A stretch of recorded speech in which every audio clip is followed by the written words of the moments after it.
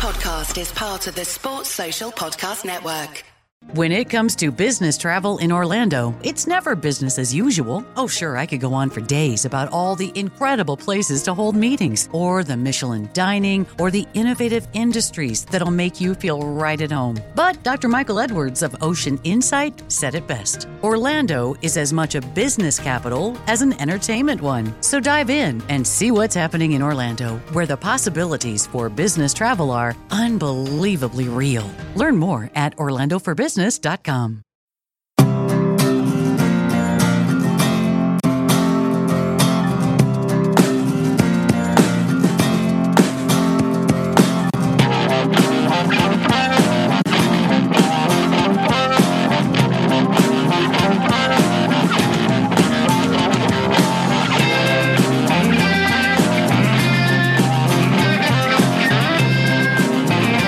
Hello and welcome to the 5-Year Plan Pod Extra, following a resounding 3-0 win against Tottenham at Selhurst Park. I'm here with Adam Sells. How are you doing, Adam? Over the moon. Wonderful. And I'm also here with Naveed Khan. How are you doing, Nav? Really good after that.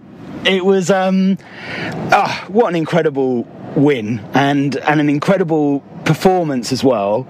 Adam, sum that up for us. What were your thoughts? It's always nice to beat any of the big, well, to beat anybody in the Premier League anyway, but the big six, especially. I think we did some things very well, and I think the cards fell for us as well a little bit, of course.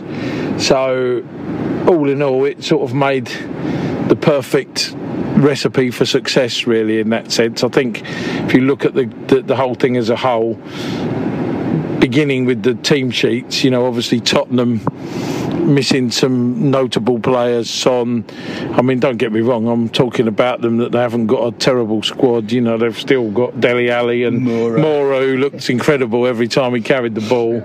Electric. Harry Kane, Winks, Skip, Højbjerg. They weren't weak, don't get me wrong, but I'd still rather not play Son, if I'm honest. And international week, may have taken its toll on a couple of them as well. I mean, Harry Kane, for instance, played Wednesday night in Poland and got kicked around a little bit and stuff. So I think it was a good time to play them. I thought the first 20 minutes we looked very uncomfortable in possession in our final third, again a bit clunky, and as we've done in the other games as well, not dissimilar.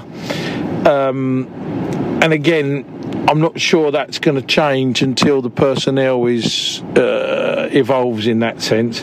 But on the positive side, as the game wore on, we took the game to Tottenham and we were the better team in the first half. But I'm going to say that to you without working the goalkeeper, without making a glut of chances. Not that you're probably likely to against a Big Six team, but in fairness, I thought we were on the front foot asking the questions without working Lloris, and he wasn't flying around the goal repelling shots in that sense. But second half, after the early scare, their only real shot on target, I think the one that Guaita held on to very well, very comfortably. After that, it was us, but without wanting to put a negative slant on it, I wasn't certain we were going to score until the penalty in that sense. I thought we had lots of pressure, we asked lots of questions, but still weren't turning them into what I would call great chances. There weren't many moments up until the penalty where I'm saying that should have been a goal, that should have been a goal, that should have been a goal. But I thought we played very well without, in the final third, really carving them open or making Lloris work. So I think in that sense, the penalty, as soon as it went in, it felt like a sort of massive relief, really, almost. And I said to the fellow that was with me, I think we can score 3 now. I think that it will open up and we'll get chances, and we did. And again, Edson Edward even, 2 goals with his first couple of touches and stuff. And again, as I say, the cards fell for us. I think the first one he didn't catch great, but it went just inside the post and wasn't savable. And the second one, it's virtually, Lloris has got a lot of contact on the ball and it's still gone in. So he'll probably be a little bit disappointed, but we don't have to worry about any of those things too much, and we'll take 3-0 and it's great. And I think overall today was a huge result for the season. I said before the game I was apprehensive on the basis that if we were well beaten, I think people would start to worry quite a lot, and it could be quite damaging from a confidence perspective. But if we were to win, I think it would do wonders for the self-belief and everybody around it.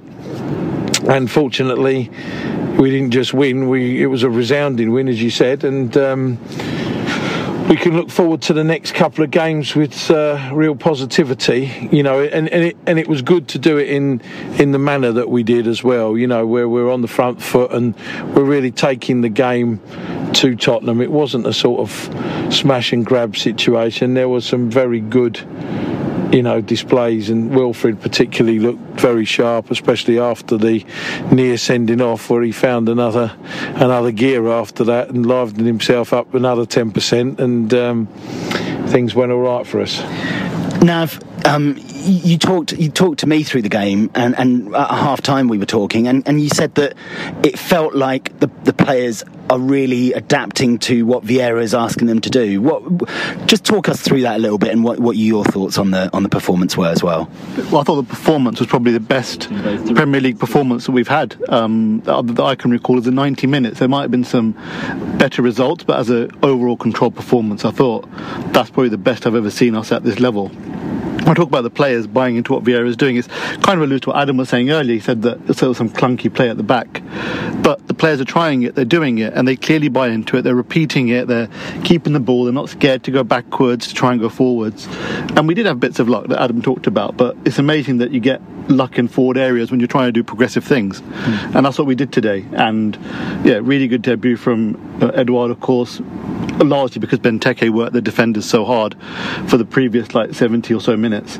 But yeah, like I said, it was a really, really good performance of the whole team. Everyone, there was buying into it. MacArthur, Gallagher, everywhere in midfield. Kouyaté did his job. Milivojevic came on and moved the ball a bit quicker than Kouyaté.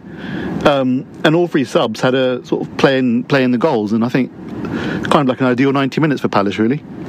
It all kind of seemed to a lot of what we did seemed to come through Conor Gallagher. I thought he was, again, you can just see why Palace was so eager to sign him, because he gives us a little bit of that energy. But him and MacArthur together are they're almost like a young and an old version of each other, in that they're in opposition's faces, they're tracking back, they're pushing forward, they're kind of the engine room in that midfield, and then you've got everything else around it. And I thought Wilf, especially in the first half, I think he was very patient.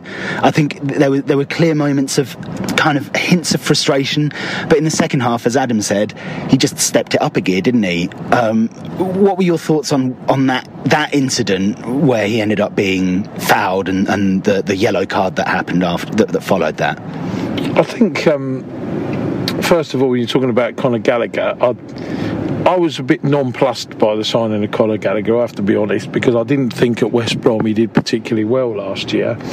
I think they used him in a different way, and I think I've got to say already, having watched him closely for 3 games now, he is a much better player than I thought he was, and I mean in a technical sense as well. There was one bit of control in the first half where he received the ball and brought it down and found his way out, and I thought, that was a real sign of quality. I think I knew he was sort of energetic and would get around the pitch, but actually he's got more quality than I anticipated. I think probably needs to lay off the spinach at the training ground this week when he's lunch, and so he overhit a few of those free kicks and strikes at the goal today, but I think we can excuse him that on his performance levels thus far. Wilfred, the challenge, I've only seen it the once, but my feeling at the time was it was unbelievably crude, and I could see immediately why Wilfred was sort of antagonised by it, because it was clear there was no attempt to play the ball in any way. He just meant to get him, it was and to do harm, wasn't it? It was pretty crude. I couldn't see if he caught him across the face, but he seemed to go with his front foot and his forearm like he sort of smashed him. And I thought at the time Wilfred might have got sent off. I couldn't see. I mean, his hands were up and all that, but I couldn't see whether there was any real contact. But I was just hoping that if he did send Wilf off, he would recognise also in the challenge, because I'm probably...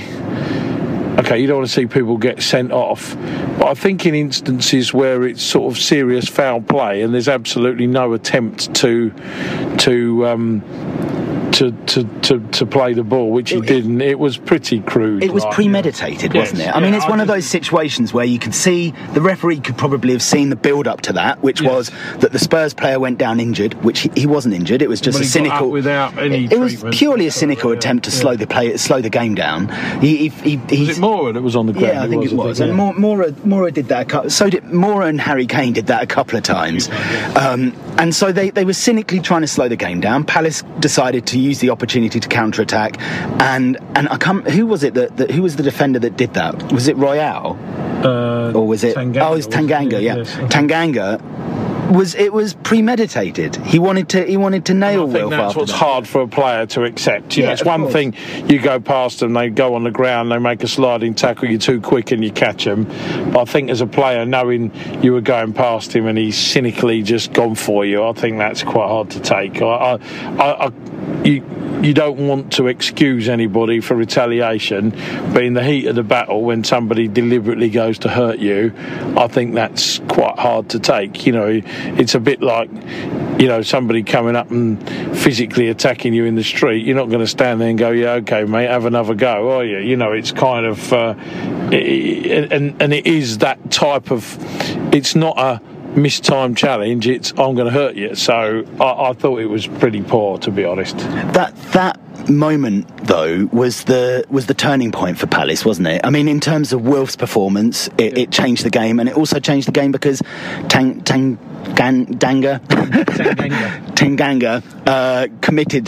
committed a second foul and received a second booking. What were your thoughts on that as well?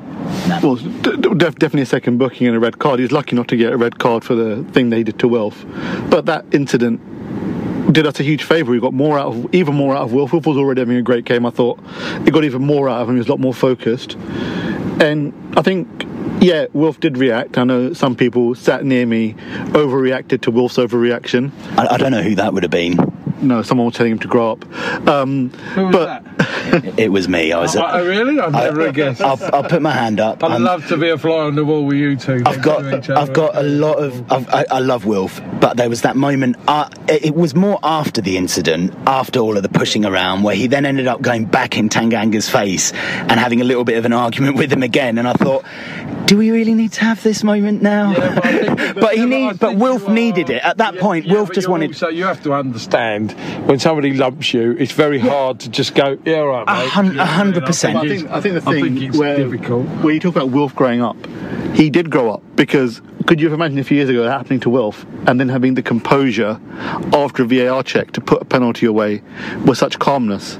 And he did, and that shows that he has grown up. I'm using quotation marks. But you were right, now. That actually did us a big favour. Once the crowd, I said to the fellow that was with me, my guest today, I said, like, this is the best thing that could happen, because once it got spiky and the crowd got behind the team more and the atmosphere became that bit more electric, it helped us. It helps our team when it's like that, I think, and it sort of made for it was like a cauldron really for Tottenham to play in at that point, and that's home advantage, to the fullest degree or extent, and I think we really made something of that. And I think with the Wilfred, the fans, it just gave everyone a bit more, and sometimes it does work, and I think Nav's right, that made a huge difference to the outcome. And it was then that the penalty happened as well. Yeah. Talk us through the penalty. What were your thoughts on that one, Nav? It was a penalty. Well, actually, I don't even... Ball went across and... Yeah. It was an IU cross, wasn't it? Yeah, I think it was... I can't remember who crossed it. I just remember wanting a penalty as soon as it hit the defender's arm.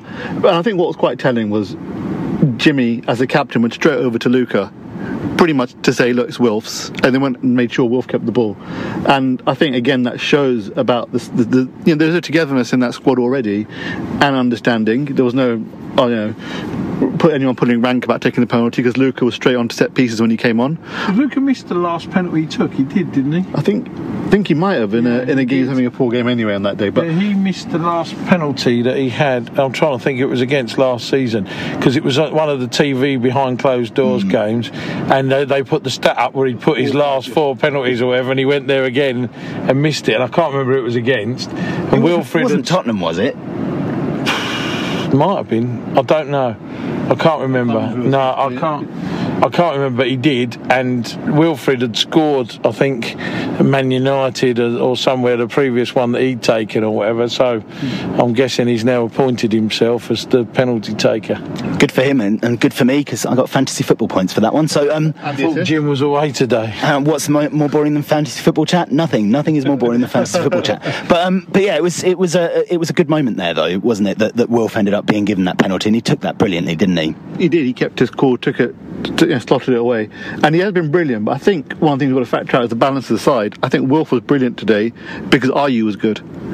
IU didn't just work hard, track back and stuff. IU was effective the other way as well, the way it should be going forward with the ball, and it makes such a difference to have that balance on each side of the person opposite Wilf also having a good game, and Benteke as well. I think him and Wilf linked up again. Benteke would often go towards that left-hand side and have the little 1-2s with Wilf. I think there's no one you can fault in today's performance tree. I mean, there's bits of Joel Ward who seemed to sort of panic every time went into Tottenham's half a little bit, but again, he didn't give the ball away a lot, a couple of bad decisions, but I just think there's not much to reflect on negatively about any of the players today. I think they all did their job as a unit, and that was the most important thing. Thanks for listening. The full podcast is available at patreon.com/FYP podcast.